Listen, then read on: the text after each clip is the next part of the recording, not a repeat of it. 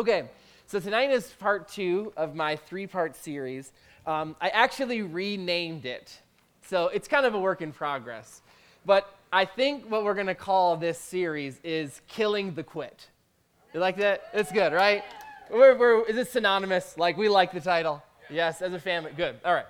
So Killing the Quit, part 2. And really, I guess my desire in this is we've been talking a little bit about it lately with what the Lord has been doing and stirring in my heart, is really this understanding of believing that, as funny as it sounds, believing that the Bible is the truth, okay? And that the Bible is the truth in the sense that it is the guideline, it is the instruction manual for how I can experience the kingdom of heaven, the kingdom of God manifested here in my life right now. That I don't have to wait to go to heaven to experience the fullness of God's plan for me, but that I can experience the goodness of God, like the scripture says, in the land of the living. That I don't have to wait to die in the sweet by and by as I'm caught up in the sky and now finally I experience my healing. No. That's not the plan of God for my life. God's plan is that I would experience the fullness of everything that God has for me here on this earth right now. To the place, here's a little weak, but you'll get there. Like, where we're going is good, so you'll get there. You see, you were born to win. This side, they're always weak, okay? And I know that. This is it. I said, you were born to win. Okay, but this is the thing that has been going on the inside of me. You know that I have a right to never lose. I mean, this is the thing that's been going on in my brain, and it's been like really rocking my world, is that anything the scripture says that I put my hands to do will prosper. You were born to win. Everything that you do, it's been challenging me because, sometimes we feel like, well, you're going to do it and you're going to fail, and you're going to do it and you're going to fail, and you're going to do it and you're going to fail, and then eventually, sometime in the future, you're finally going to do it and it's going to succeed. And I would say no to that. I would say if I'm born to win, and everything that I put my hands to, I can expect to prosper, I don't ever expect that something that I do isn't going to work out. Yes, very good. Can you see where I'm going a little? One of the things that's been happening on the inside of me is the Lord has been really challenging me. And I'm sure each and every one of you are experiencing this, where God has been challenging me to push beyond things that our society has said is normal. Kind of like mantras that our society has, that when you kind of peel them back, you realize, I actually don't want any part of that. Like, I'll give you an example, right? So Danielle and I got married, it's been 6 months. Hey, right? Like, I forgot to buy her something on our 6-month anniversary, so I didn't know that was a thing. I know. But supposedly it's written in some rule book of women and whatever. But, one of the things that I noticed a lot as I was getting ready to get married was people would tell me about how challenging the first year of marriage was. Haven't you heard that, right? Like, for those of you that are married, and maybe some of you experienced it, maybe it wasn't like a year that wasn't good, maybe it was a couple of years, okay? But that was something that people were saying to me a lot, like, oh, beware of the first year, if you can make it past the first year, then you're gold. And honest to God, it started to make me a little bit nervous. Like, I'm thinking, like, how crazy could she get, right? Like, I'm thinking, you're going to get worse? No, just kidding. But this was a part of it that was challenging me. And finally, one day, the Lord woke me up and said to me, you don't have to experience that. And I'm here to tell you, like, when people are like, oh, how's it going, first year marriage? I'm like, this is blissful. Okay, like, honestly, I think that we've had one major blowout in 6 months. And Now, mind you, maybe it was all the negativity, because that was a blowout. But, I mean, 1 in 6 months isn't that bad, right? But this was something that I realized was just because people say it, and just because somebody else experiences it, doesn't mean that I have to be a partaker of that. You know, when people say, well, the economy's bad, do you know that there are people who get rich when the economy is bad? Did you know that there are people that get poor when the economy is good? We have been given this innate ability from heaven to rule and reign just as Christ did when he was here on the earth. He didn't just accept something because somebody said, well, this is just the way that it goes. I mean, we saw that the moment when he walked on water, right? Like, he was pretty determined to just break every expectation that man had to show us that impossible actually is possible. I feel like that's what God is doing this year in 2017. As we've talked about the year of our great harvest, is understanding that God's desire is to launch us into the fullness of who we've been destined to be. And that if I can just break away from things that society tells me, this is just the way it's going to be. You know, you could never expect to own your own home. You know, you could, 55, things start to fall apart now. You know, maybe that's 65, I don't know what age I did. But I've determined in myself that I'm just not going to accept things because people say this is what happens. That my new standard of what I can expect, I'm going to get that from the Word. That if I can have all the things that are written in the book, I don't want to settle for what society tells me this just happens. Like your business. Well, don't expect to make any money for the first 5 years. If you last that long. But you see, sometimes what happens to us is that we accept and adopt these things, and we don't realize them. Okay, because I tell you something, there is nothing powerful, there's nothing on earth that's powerful enough to stop your blessing. Let me say that again. There is nothing on earth that is powerful enough to stop your blessing. The devil, he's not strong enough. The principalities and powers of the air, they're not strong enough. Your boss is not strong enough. The report that you got from your doctor, it's not strong enough. It doesn't have enough power to keep you out of the promise of God. What we've been learning is from the very beginning of scriptures, my identity has been to subdue and take dominion over the things of this natural world. I am not a victim to my situations, but I have been, the very essence of my creation is that I would be victorious over every situation that I find myself in. And to settle for anything less than that isn't necessary. It's just not necessary. Because you see, the scripture, Proverbs 18 says it like this, that the power of life and death are where? In our great obedience to the scriptures. The power of life and death is in how good you could do. No, it doesn't say that. It says the power of life and death is what is in your tongue. But what? Choose life. We have been given this amazing ability to choose what happens in our life. The fruit of my life is directly related to one thing, and that is, what do I believe about my life? That's it.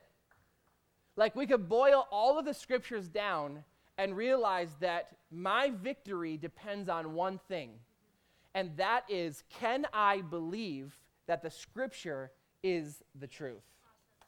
So, one of the things, and I called this teaching series Killing the Quit, because one of the things that I realized is that if I'm destined to win, that just feels good. Just say that. Just say, I'm destined to win. It feels good. Because, the world wants to make you feel that you're destined to be average. That you're destined to maybe just squeak by. But I say it to myself all the time, and I say it to Danielle, right, about just like our life. And, we're destined to win. That everybody in the whole world could tell us that we're crazy. Because there's some things that we do that are crazy. Like, sometimes we don't tell people some things we do because we know, you're going to think that we're crazy. But I tell you something, when we sit down and we talk together, it just bubbles out of us that we are destined to win. Like, sometimes I'll ask her, are you nervous? And because I'm nervous, right? And so I'm like, are you nervous? I'm nervous. And she'll respond I'm not nervous. I know we're going to succeed in this. There is nothing that can stop us. Why? Because what happens is that the more that I dive into the Scriptures, the more that I discover that I am everything the Word says that I am. And nothing can stop that. And so, like I said, I call this Killing the Quit because one of the things that I think about is that if I'm destined to win, I want to know what are the things that could potentially stop me from winning. Isn't that what you'd say? If all I have to do is keep moving forward because I'm destined to win, which means I'm just walking into my victory, right? That's what the New Testament is about.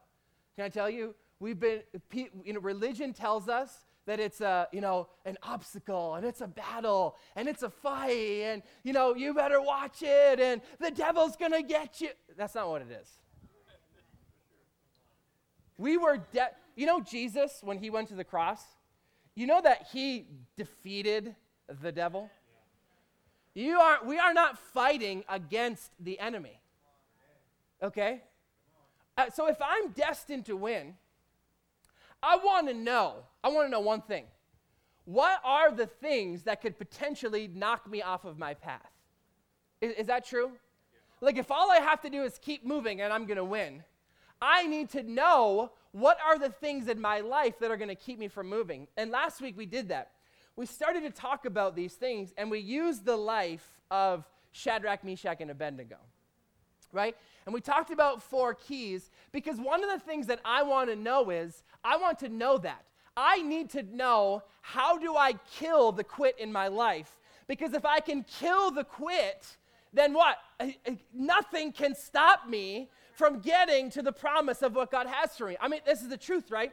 In Galatians 6, verse 7 to 9, it says this, "But be not deceived, God is not mocked. For whatever a man sows, that shall he also reap. For he that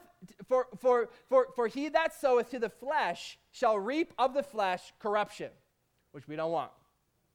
"But whoever sows to the Spirit shall of the Spirit reap everlasting life.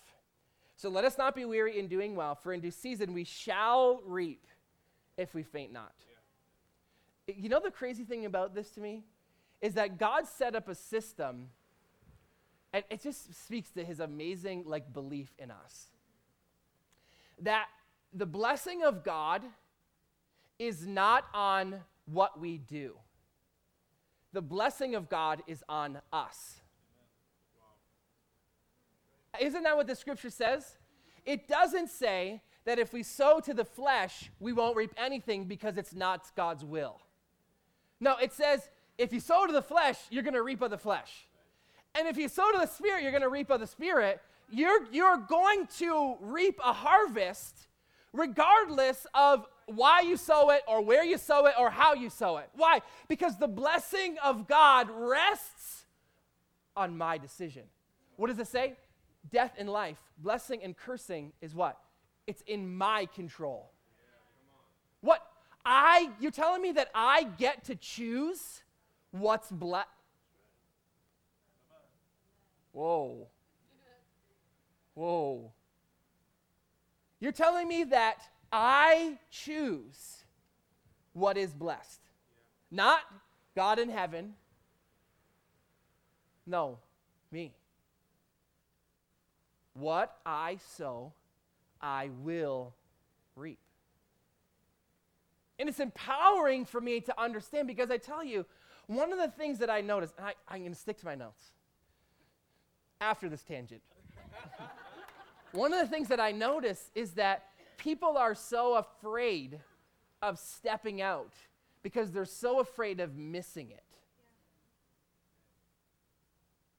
I tell you,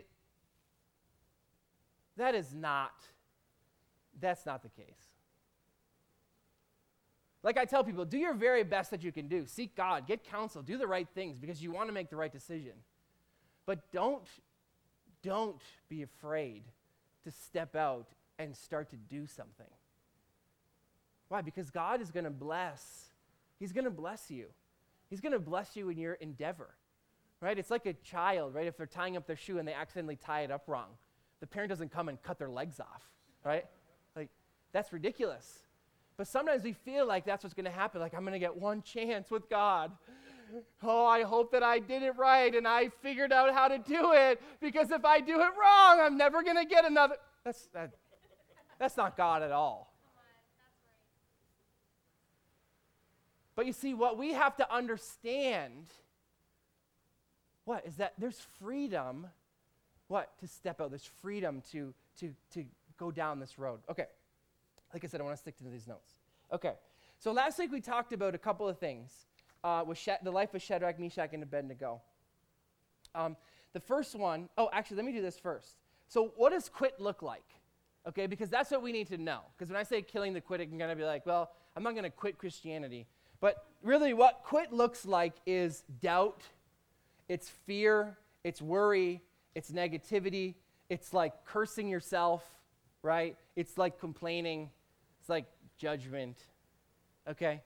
Releasing things that are not, right? It's like I looked for a WWJD bracelet and I couldn't find one. I'm going to bring those back. But it's basically like going into every situation that you go through and asking yourself, in this situation, what would Jesus do? Right? Like Jesus gets a bill in the mail and he doesn't quite have that much money in his bank. I highly doubt that Jesus is going to flip out. Okay, I mean, I don't know, maybe the Jesus you know is different, but I'm sure that even though it would never happen to Jesus, but if Jesus got sick, he wouldn't get afraid and think that he was going to die. It just doesn't sound like Jesus. So what is happening to us? This is encouraging us to simply just do the best that you could do to, in every situation, respond the way you think Jesus would respond. Not crazy, okay? So last week we talked about 4 different areas of understanding what do I do when I'm in the midst of adversity? How do I respond to trying situations that are trying to get me to quit or stop short of the fullness of what God has asked me to do? Okay, do you remember this? So we talked about Shadrach, Meshach, and Abednego, and we talked about 4 main points.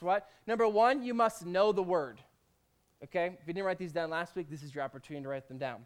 Number 1, you must know the word. Why? Because you need to know what you're standing on. Okay? Number 2, you have to stand on the word. And why do I need to stand on the word? Because chances are, as you're changing what you're believing, things aren't necessarily going to go exactly the way you thought they were going to go. So you have to stand on the word even when it seems like the word isn't working. Okay? Number 3, what you have to do is keep out the doubt, which is simply don't be ruled by sense knowledge. Okay? Emotions love to try to tell us how to feel about a situation, but we have to choose to believe the higher truth, which is the word, over the sense knowledge. And number 4, we have to constantly be in the midst of situations, you look for Jesus, which is asking him. We talked about this last time. I say it all the time, Jesus, tell me the truth, okay? I'm always looking for the Lord to tell me what's the right now truth, okay? So you got that. And so last week we talked about Shadrach, Meshach, and Abednego, and this week we're going to take just a little bit of time and talk about the Apostle Paul, okay? Because if there's anybody in Scripture who really had a hard time in life, it was the Apostle Paul, okay? I mean, like, when you read about him and the accounts of the negative things that he's gone through, right? He's like, I was shipwrecked, and I was, a bunch of nights at sea, and I was bit by a snake, and I was abandoned, and I was beaten with clubs, and I was driven out, and I was whipped, and, 5 times I had 40 lashes minus 1. Like, the dude went through some negative stuff, okay? And what the thing that I discovered is that more so, I think, I didn't study this, but more so I think that any writer, what he talks about living this life where it's almost like the negative situations that he's going through mean absolutely nothing to him whatsoever. I mean, like, he says things like, it's a light momentary affliction. Or he says, like, in all things I've learned to be content. As literally as if it's kind of like you want to look at him and be like, Paul, are you like dense or something? Like, this is not good. Okay. But it was like if you read through the life of Paul, you understand that he saw something or he knew something that literally made him impervious to negativity. And we're going to take a look at his life because, like I said, we know that Paul went through a lot of things. So it wasn't that, Paul was able to do the amazing things that he did and had the great revelations that he had because he never went through anything negative. We know that's not the case. So if he was able to go through negative situations and those negative situations weren't able to make him quit, how many of you would say he knows something? Yeah. Okay? And I want to know that. Because I remember hearing a teaching from Rick Renner that talked about how, he went through all of these things, but like the scripture says, be not deceived, God is not mocked. Whatever a man sows, he'll reap. Rick Renner does a beautiful job about talking about the life of Paul and how at the end of the life of Paul, he was this they talk about it to the place where the Greek word that's used to talk about his wealth is the place where, I forget the word, but the general meaning of it is that even if you were to try to figure out how much money he would have had, you wouldn't even have been able to figure it out how much he had. How many of you know that's a good problem to have? Okay? It's a good problem to be too healthy. It's a good problem to be too prosperous. But I tell you something, it wasn't that Paul didn't go through tribulation, but it was that he understood how to, in the midst of tribulation, keep moving forward to the place where he actually was able to experience his harvest. Okay? It's one of the things that Blake Healy said in his book that really stuck out to me was that if people only knew the treasure and the promise of God that's just laying on the street, people's spiritual inheritance and natural inheritance is literally just, he said it was like piles of gold just sitting out front of people's houses. But because they didn't finish the course, they never were able to take all those riches and bring them into the now. Does that make sense? I want to know how to do that. I don't want to have a bunch of spiritual blessing that I can't spend. I thought I'd get some love from the ladies, but nothing. Right? I don't want to have spiritual health, but die sick. I don't want the promise of God and the spiritual blessing to be that I can have a long and happy life, and yet I get divorced. Okay, I don't want that. But a lot of Christians, unfortunately, because they don't understand how to make themselves impervious to quit. It's not that God hasn't blessed them. It's not that what they've done isn't blessed and isn't bringing a harvest. It's that they don't understand how to, through the difficulty and through the tribulation, just keep moving forward so that I get to the place where I harvest everything that I've sown. Because I don't know about you, but I got a lot of seed in the ground. I've sacrificed a lot and given a lot and done a lot. And I don't want to get to the end of my life, and because I wasn't able to hold on, that I don't reap everything that God has for me here on the earth. Can I get an amen? Okay, so when we look at the life of Paul, I have 3 things written down. Now, I'm not going to say that these were all the things that he used. These were really just 3 things that really stuck out to me. I'm sure that he did a whole bunch of other things, but I think that if we were to sum up his life, you would look at this and say, I would say that's what he did as well. And so what did Paul do to avoid the quit? I'll tell you. Number 1, this is what I believe that he did. He had a mentor. Okay? He had a mentor.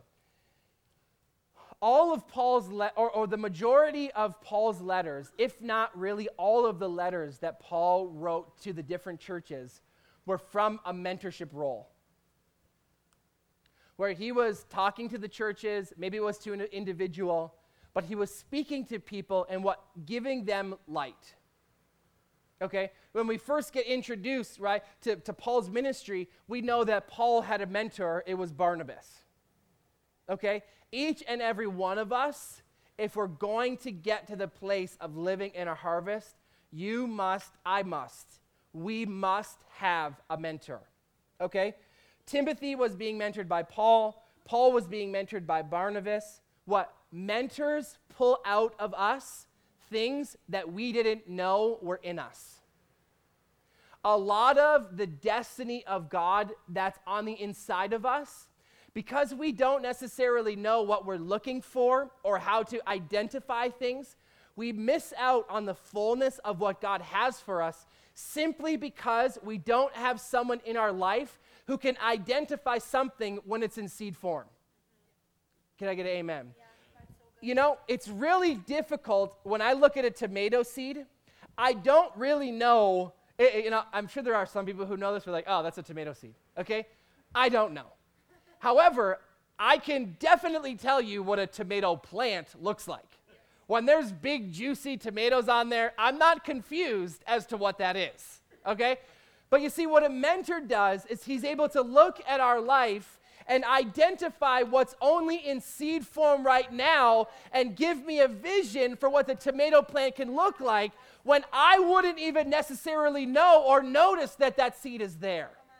You see, a lot of people miss out on what is on the inside of them and destiny simply because they don't have someone in their life who can call that out and teach us how to nurture what God has put on the inside of us. Okay? Proverbs 11:14 says this in another aspect. Proverbs 11:14 says that there's safety in the counsel of many.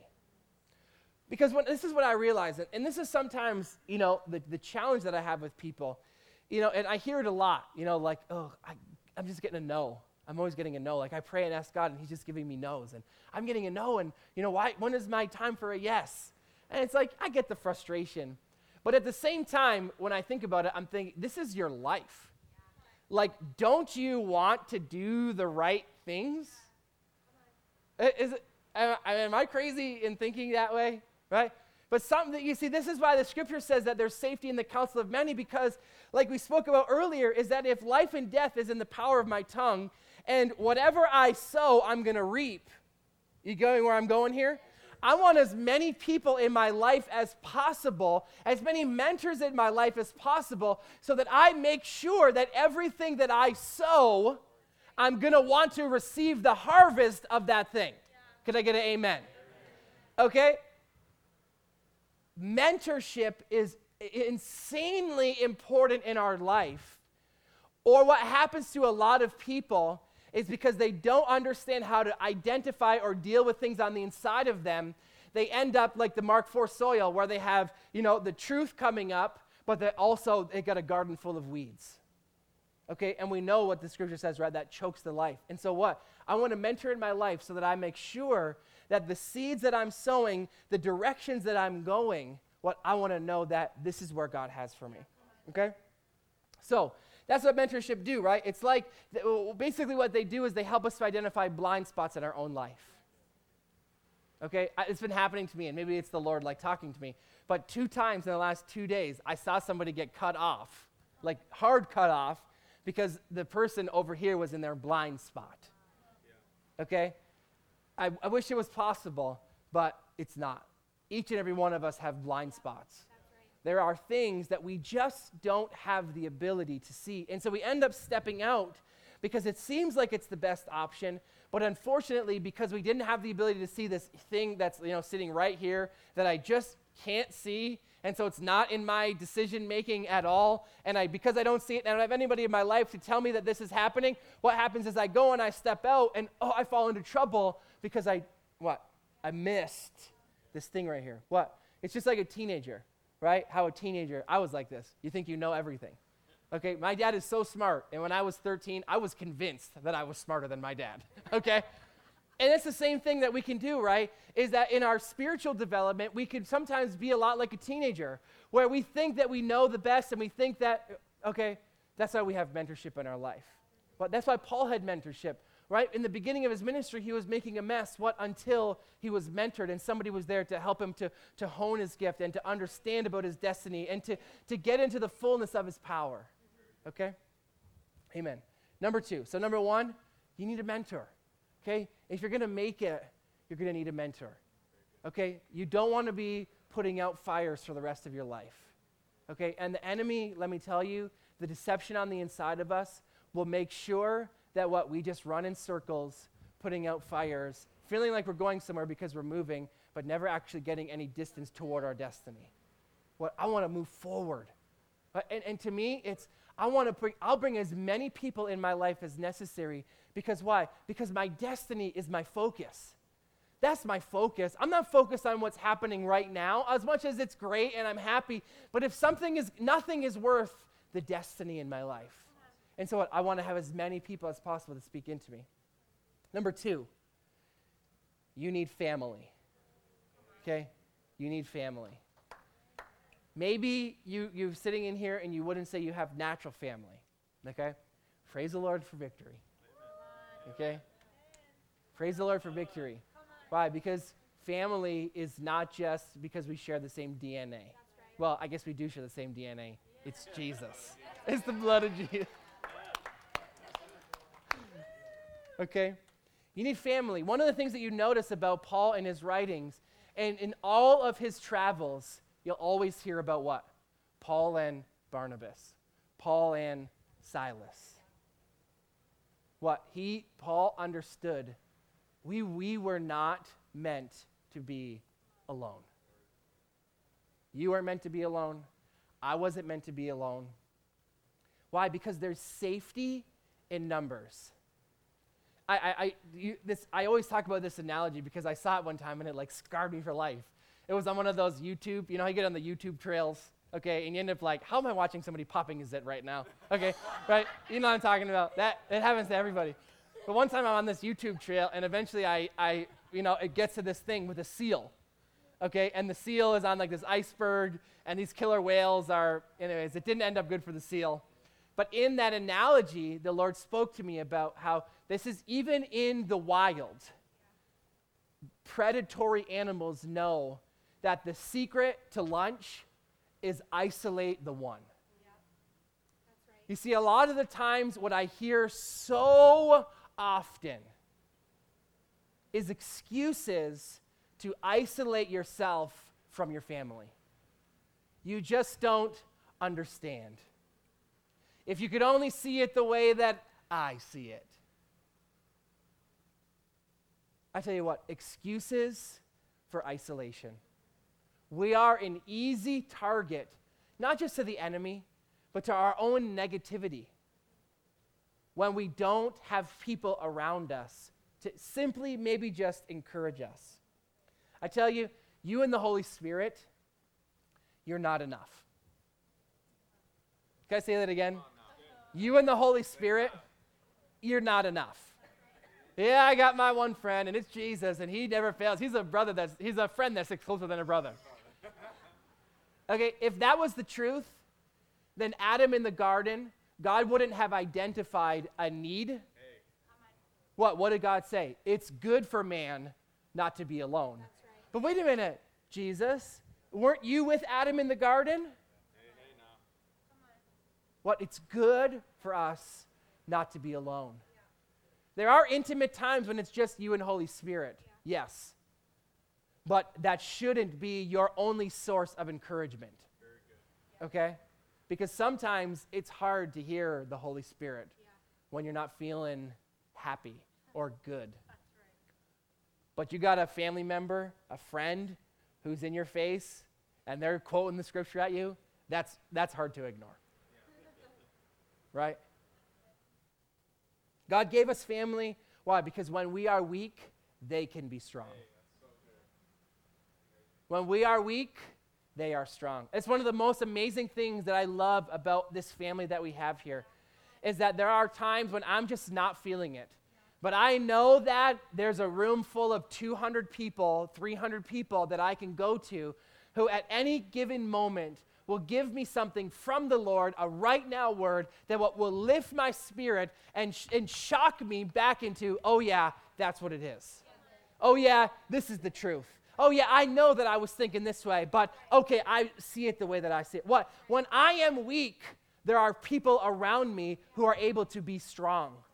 That's the greatest, thing that I think about people who don't feel like you need to come to church, and like no condemnation on them. But my question is like, how do you exist without bringing yourself into places with people? Like, how do you live without the encouragement? How do you live without the accountability, right? And like I said, no condemnation, but if we want to go far, I need family. I need people around me to keep me accountable, to talk to. Like, you should have somebody that you're sharing your stuff with, okay? Like, it's not yet, and I'm not saying that you got to blurt it out to everybody, okay? But you should have someone in your life that you could be real with, that you could talk to. Why? Because the enemy loves to sow negativity in our minds. He loves to plant little seeds on the inside of our head, and what? I need to get this out. I'll say that sometimes. I know this isn't the truth, but I don't know what the truth is. So this is what I'm feeling. I need you to help me to see that. Okay? We need people to help us when we fall, to encourage us to keep moving. And I'll tell you, we need to be here because, yes, there are times when we are the weak ones. But most of the time when I come to church, I show up because I know that I'm strong. And I can help somebody else who's feeling weak. Okay? And I'm closing with this. Number 3. You need to control your thoughts. Okay? This is something that the Apostle Paul talked about all the time. All the time. We must learn what it feels like to take control of our thoughts. Why? Joyce Meyer said it so beautifully. Because the battlefield is in the mind. The battlefield for your future is not you're in fisticuffs with the enemy. Okay? That's not what's happening. You're not fighting the regional demons in order to get your blessing. No, the battlefield is what? It's in our mind. It's what? I'm actively fighting the doubt, deception, lies that try to tell me that what the word says isn't true. I tell you something, this is what the Lord said to me a couple years ago. There's never a good day to have a bad day. Isn't that good? There's never a good day to have a bad day. What? Negative thoughts, they're thieves. Every negative thought has come to steal something. And maybe it's not your destiny. Maybe this negative thought has come simply to just steal your peace. It's come simply just to steal your joy. Okay? You see, we fight negative thoughts with the word, and we fight them with his promises. And number 2, in this, controlling our thoughts, we have to actively change what we believe. Okay? Romans 12:2 says this, that we are to be transformed by the renewing of our mind. You want to transform your situation? Renew your mind. You need to get healing in your body? Renew your mind. You're feeling depressed? Renew your mind. You're experiencing poverty? Renew your mind. Okay? What? Renew your mind to the truth. If you've been given the authority, what? I want to learn how to use it. So close your eyes. So Heavenly Father, I'm just thanking you for what you're doing right now. Just stretch out your hands.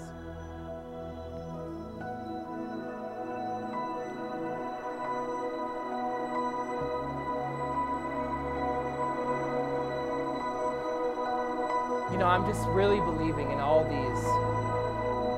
That really, I believe what God is doing is that he is encouraging us to go beyond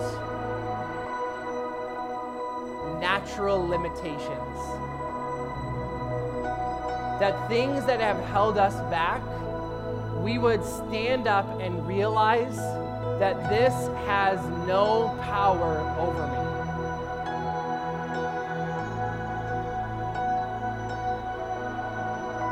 So I want to do that. I'm going to open up the altars right now. And this is what I believe that God wants to do. Is if you are, and this is going to be not an altar call that's like, oh, I'm weak and I need to be strong.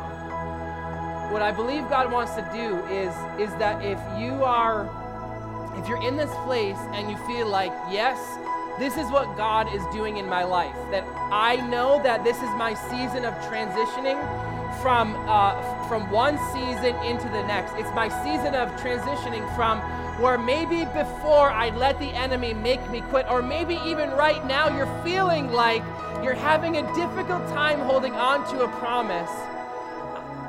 I'm going to invite you to come up. And I'm believing that what God is going to do is, and I know that this message has been delivered because God desires that there would be impartation. And so if that's you and you'd say that you're one of those two categories where you're saying, this is it, I'm stepping forward and I'm not looking back, or you're looking at it saying, I'm in something and I've been believing something for a long time and I don't know if I can hold on anymore, I'm going to invite you to come up here and I'd like to lay hands on you. So I'll invite you up.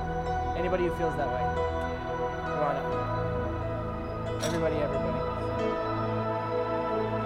Whether it's one or the other, or maybe it's both, you're looking at it, that's fine. What I want to say, as you're standing up here, I want you to start to, yes, worship, yes, all those things, but what I want you to do is, as you're standing up here, I want you in your mind's eye to see what it would look like to live in that place of freedom. Because as much as I'm believing that as we lay hands, there's going to be an impartation and breakthrough, what I'm mainly believing is going to happen is that we would become convinced of one thing, and that one thing is that we have been given everything that we need in order to change our future. And so maybe there's something wrong in your body right now. All I want you to do is envision sitting in the doctor's office, and you're seeing he's running all the tests, and he's saying, I don't know what happened, but it's not there. Maybe it's that you're sitting with your bank manager and he looks at you and says, I don't know what you did this year, but this is the best year you've ever had. Maybe you're believing God for your spouse, and you're seeing that somebody walks into church and it's like, oh, there's this magical connection. Whatever it is, I want you to see it. Everybody, the altar ministry, you guys can come up and just start laying hands on people. Because that's what we're going to do. We're going to agree with you.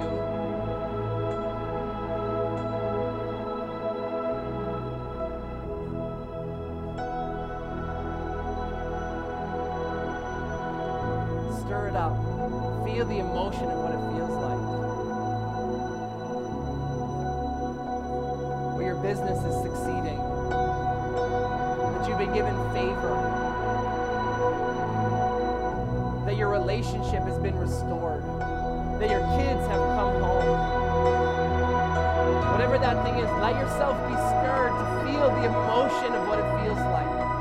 Stir up the expectation, refuse the doubt.